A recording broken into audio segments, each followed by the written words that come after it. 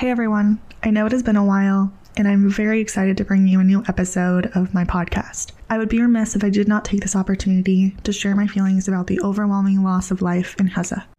Over the past nearly 60 days, as of recording this, the Israeli government has carried out the murder of at least 15,000 Palestinian people, including over 6,150 children. Thousands are still missing under the rubble of carpet bombing, and over 1 million Palestinian people have been displaced without access to basic necessities, food, shelter, water, and are in a constant state of fear for their lives and the lives of their loved ones. I am heartbroken by this humanitarian crime being carried out by the Israeli government, and with the support of the government of the United States. As a white American woman, I recognize my responsibility to educate myself, take accountability where it is due, and stand up for those who are both marginalized and experiencing oppression. On my Instagram, I will include links to sources where you can access your local representatives, donate, and stay updated on the current happenings. There are some great resources out there with information. I will make sure to provide you with those. Thank you so much for listening.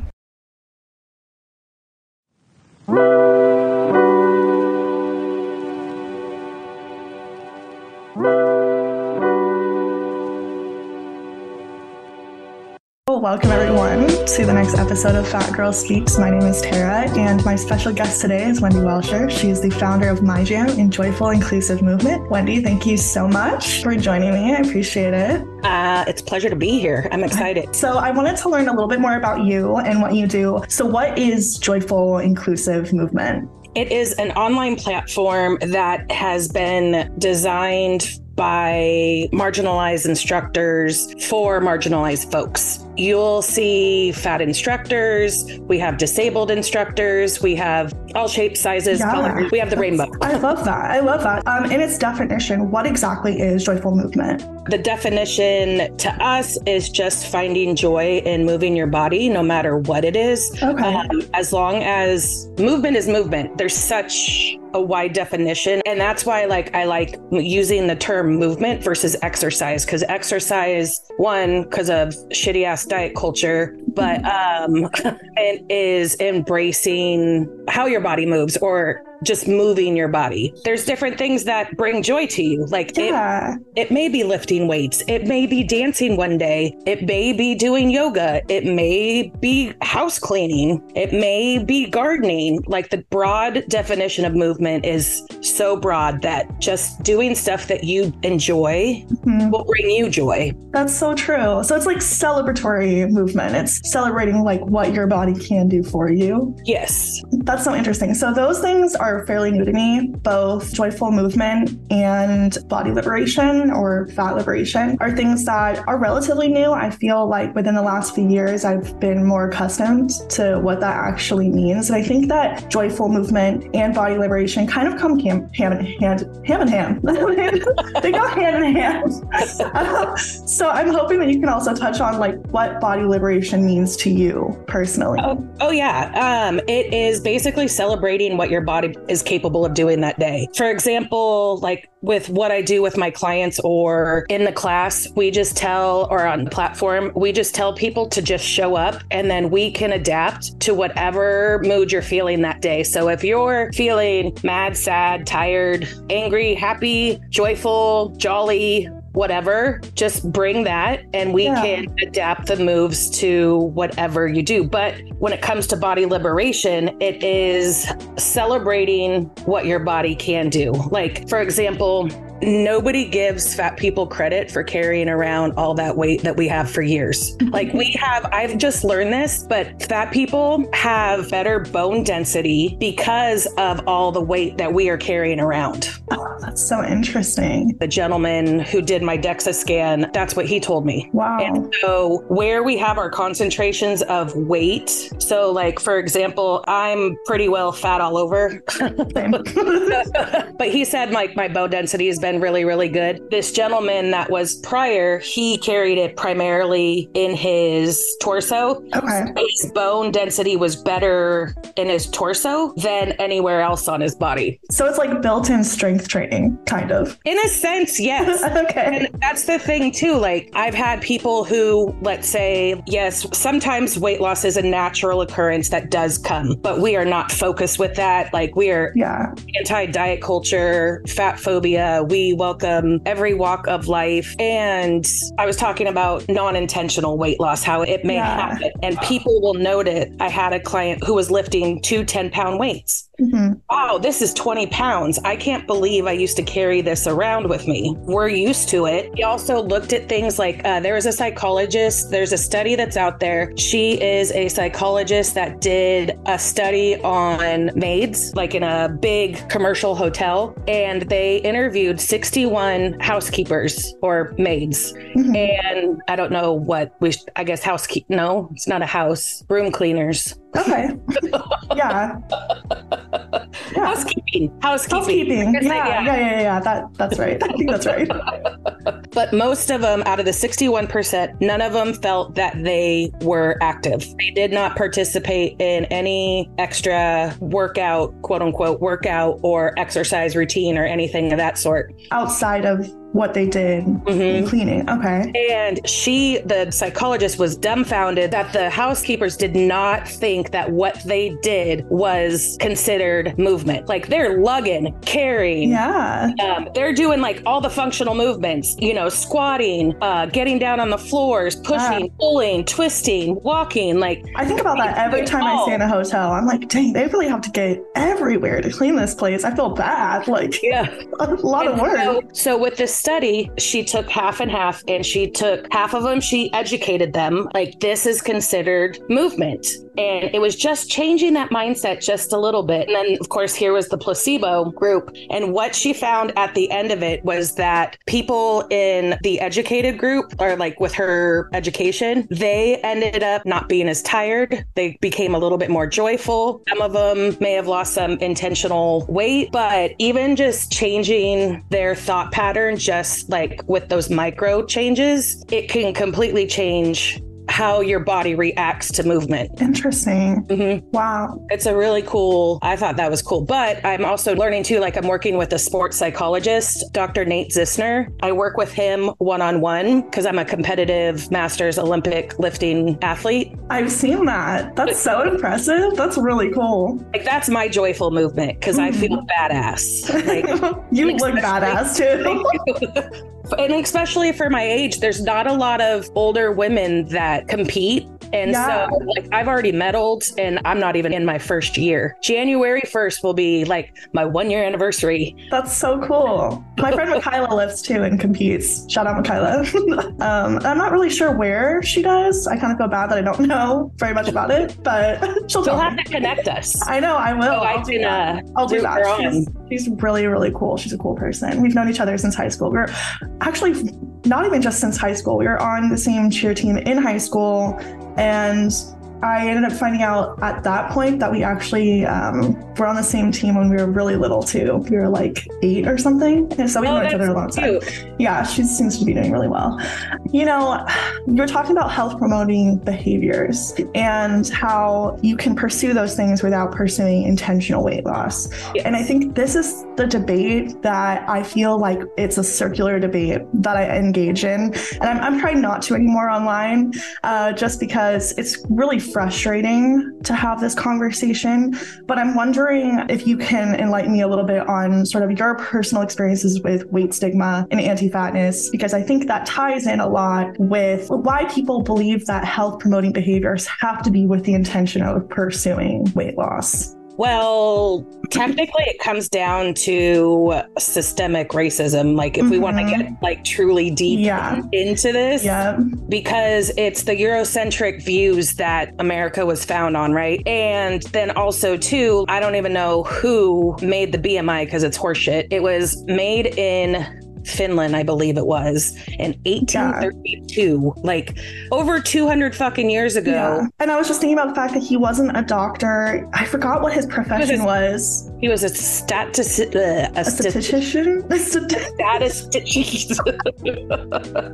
And he was just trying to create an average size for the white male man. Like, he was just trying to create a standard for the size for the white men.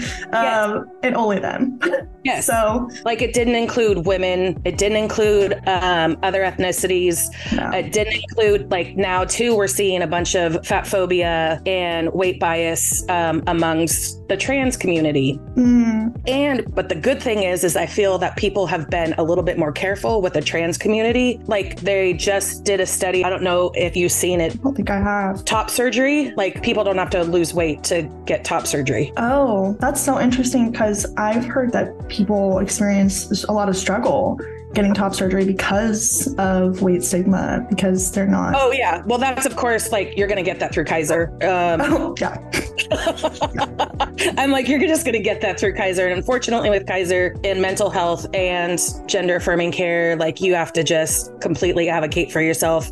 I'm going through that now with them. As tired, they just want people to give up. But that's on another. We could totally talk about mental health and Kaiser. Yeah. One day. I have my own stories about that too. So my experience is that when I would get thinner, I got celebrated. Right? Oh my God, you're doing so good. But I've been on diet since, and my mom, I don't blame my mom whatsoever at all. I blame society and how basically the media, doctors, and like, I feel like media has controlled a lot of this, right? Because they can turn, and I'm sure it's all corporate money, you know, saying what is healthy, quote unquote. If we all ate the same, if we all exercised the same, we would still be different. Yeah. Like, there's no one size fit all whatsoever at all. No. In fact, people have always existed. The perception that it's a new occurrence simply because we're all just over consuming now it's not true. So, right. And maybe it even came, like, you know, more so like with capitalism, where we could even dive into that probably, where, you know, in advertising and ads, where, you know, like, oh, if I am that size, maybe I'll find love. Or if, oh, I'm that size, you know, whatever. That's such a real experience too. It didn't matter how much disordered behavior I did. I was still celebrated for it. Oh my gosh, you're working out 2.5 hours and you rode 30 miles today. Wow. That's commitment. You're really committed. It's just... Yeah.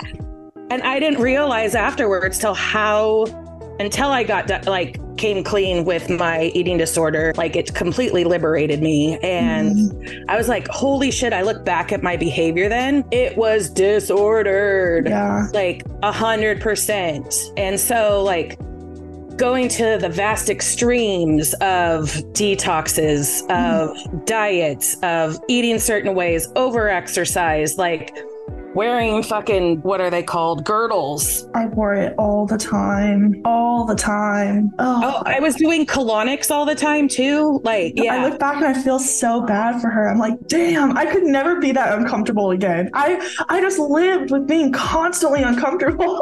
And like, you're constantly policing yourself on everything that you're putting in your mouth. You're like, oh my God. Nothing was really enjoyable. Like, it even got to the point where I was like, oh, I have to do this or I can't go out. Or, oh my gosh, like, no, I got to work out before I can do anything. I made it my life and my priority where I didn't go out and really experience a lot. Yeah. Nothing matters beyond pursuing thinness at that point. Yeah. Yeah. It's going to be an uphill battle the entire fucking time. My doctor at Kaiser didn't read my fucking file. She told me that because I have airway restrictive disorder. I have giant tonsils and a narrow airway. She was like, oh, well, you know, you can lose some weight and it will get better. Excuse me. And then I was like, do you know that I have an eating disorder? She's like, oh, well, maybe you could still restrict some calories. And I'm like, because at that time I thought 2,200 was healthy. But it's not. Like, I'm with a dietitian now, and with everything that I do, I'm eating 3,200 to 3,700. Like, your body wants food, and that's a whole nother topic. And it's really, really hard to reprogram it when diet culture has been ingrained since we were born. Yeah, and it's not like anything has really changed. For a lot of fat people and people who are pursuing body liberation, fat liberation, for us, it has changed because we've adopted a new way of being, but the world around us hasn't changed at all. And so you're constantly sort of trying to, be present with yourself while navigating it. And simultaneously, you're dealing with the world doing exactly what it's always done and treating you the exact same way. And frankly, it's a mind fuck. It sucks. It sucks sometimes. There's like a freedom to it. I feel so much more free in my own body now than I ever did. But I also feel like I'm going insane when I'm around other people, even if it's like people in my own life who I've been very honest about my journey with. It's just like, it hurts. And it also just feels like I tell you all of my experiences and you're still talking this way around me. If they're thin-bodied, they don't see it as a problem. Yeah. You know what I mean? Like, that's just how their body is, and they don't see it as an issue. I've even talked to some of my friends about I'm all, this is really dangerous behavior that you guys are doing. And I'm like, your body needs food. Just restricting or clean eating, whatever you want to say. But she's like, Wendy, I know it's not sustainable. And I was like, okay, well, at least you know that. That's a minor win. Even with the boomers, it is so ingrained in their heads. It is. And I worry about, I have 2 clients who are 72, and it's really, really sad. For one of them, they're making him lose 20 pounds in order to get his hip replaced. And I also, there's another study that just came out too, that intentional weight loss in elders increases their mortality rate. And that was happening to my other client, who she is now going under on the 8th a valve replacement. But because she wasn't eating enough, she was falling. She had osteoporosis. She broke her wrist and had to have surgery. She broke her ribs. She's a fall risk. It's really, really scary, to see older community where they're still trying to lose weight. It is just making them more sick. Yeah. And I've seen studies that talk about the protections that come with actually being fat when going through certain diseases too. It's really just interesting how backward it seems sometimes. I've been lifting in the gym before, and I've had someone come up to me and tell me that I shouldn't be doing this and I should just be focusing on cardio at this point in my weight loss journey. And I was just like, I know, right? And between that and, fitness spaces not being accessible in and of themselves, it just feels like it's a place that's not welcome. So I'm wondering for you, how do you combat sort of anti-fatness? And obviously you have a gym, I see it behind you. Oh, yeah. And so I'm guessing that this is where your clients will come to do exercises with you. Okay. So what makes your space, beyond just providing different alternatives for workouts, what makes this space more accessible for different types of bodies? It's a house, so it's safer. It's not in public. It's a public neighborhood. But you're not in a commercial neighborhood. That within itself is intimidating to show up. It's not a big box gym. It's no more than myself and maybe 4 people at a time if we do group training. Okay. I'm trauma informed. I've taken adaptive training, size inclusive training. So my continuing education is more along my values. Okay. And then also too, being a person that has experienced, who did work in a box gym, so to speak, I didn't realize how, and this was during my disordered behavior, he was the first person that I didn't even tell my husband. I told my boss about my eating disorder. And the first thing that he said to me was, well, are you ever going to be able to weigh yourself again? Yeah. Wow. And then I didn't realize, my clients saw the fat phobia that was there. And of course, I am a people pleaser because that's part of wonderful ADHD, and I'm totally blind of it. And I was like, oh no, he's got resting bitch face. So he just always looks angry or whatever. And then I realized when I finally quit, that was the best thing for me. It was February 16th of 2020. Next thing that happens, lockdown. I had all my clients. COVID was nice to me because it also allowed me to now also reach my community through doing virtual training too. Yeah. So I've had international clients. So from Canada to Ireland, now one of them is in London. And so that's kind of cool. That's awesome. Yeah. Going international. Yes. But I didn't realize, well, I did, because there was even one time where he was doing videos for YouTube or something like that. And the main people, I wasn't in there as the trainer. It was just me and him. So like I couldn't be in with all the people. I was too fat. And then I also found out too that after I left, my buddy who was manager, and then he quit, and then I quit 2 months later, I found out that the boss guy said, well, what are we going to do? Because he was leaving and I can't have Wendy teach all the classes. And I was like, bro, go. Like everything has worked out ever since I broke free from that toxic environment, like being my own boss, but then also like really being able to protect our clientele to the point of our community, like really been able to work my mission and create a safe space so that nobody has to experience what I've experienced. Well, that's really, really awesome. I've experienced so much stigma, and I think a lot of it isn't even direct. You know, sometimes it's just these little microaggressions. People don't even identify them. But as a fat person, you're almost hyper aware of it because you experience it so much. And so it's really nice what you do. And I'm sure that there are so many people, fat people, non-fat people, you know, people with different accessibility needs that could benefit from having someone who understands. I wanted to open it up to you a little bit more and ask you if there's any additional information about your business that you would like to share. It will be my 4-year anniversary for My Jam, which is my movement coaching. But then my 1-year anniversary, holy shit, I totally forgot. It was the 28th for Jim, for Joyful Inclusive Movement. When I came up with Joyful Inclusive Movement, I didn't realize that it was a play on words, Jim. Yeah. I had no idea. My editor had to like point that out to me. And I was just like, holy shit, that's so awesome. Like, that's really funny. I love it. I'm presenting at FatCon. Oh, see you there. I love that. I love it. That's so awesome. Friday at 3:30 or 4:30. Okay. We're talking about body image and body trust, how we can connect more with our body. Yeah. And create better body trust through movement. And so people can get in contact with you. I'll put the links in all of the descriptions for the podcast of how people can get connected with you and learn more about your business and how you can help them with Joyful Inclusive Movement and getting movement in that meets their accessibility needs. The last question that I have for you is, what advice would you give to someone who is afraid of stepping away from the regular gym or is afraid of going to the gym at all, who's afraid of, you know, going into those spaces and doesn't really know how to pursue joyful movement for themselves? Start at home. Get comfortable with getting to know you again, whether it's just dancing, whether it's just stretching or yoga. Just really get in tune with how your body moves.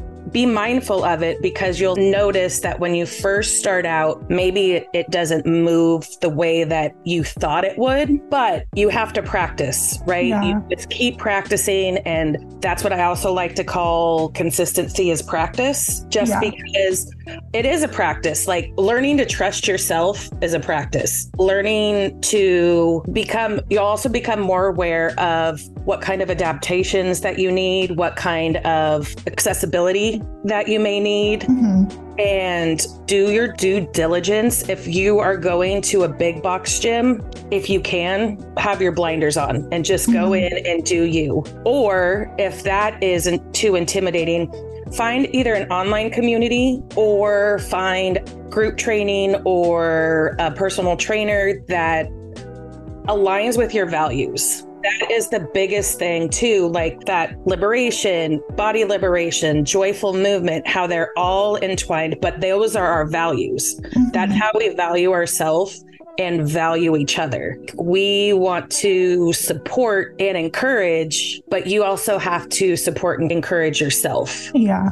Like this is a lot. What I tell people is that not only is movement a physical journey, but it is a mental one too, just because you're recreating the relationship with yourself and you're learning how to trust yourself again, because we get caught up in our minds sometimes because we're used to all the outside environment, you know, what's wrong and how it should be and how it's supposed to be one way, but it's not. It's your way. You are in control of your body and know what's best for you. Thank you again to our special guest, Wendy Welsher. You can connect with her on Instagram at joyful.inclusive.movement. Click the link in her bio to connect, sign up for a live boxing class, pre-order the Fat Athletic Journal, see gym membership options, or get tickets to FatCon, where Wendy will be presenting on Friday, January 5th from 3:45 to 4:15 p.m. And also, your girl will be in a fashion show on that Sunday, so I look forward to seeing you there. And thank you so much for listening to this episode of Fat Girl Speaks. It's been an absolute pleasure.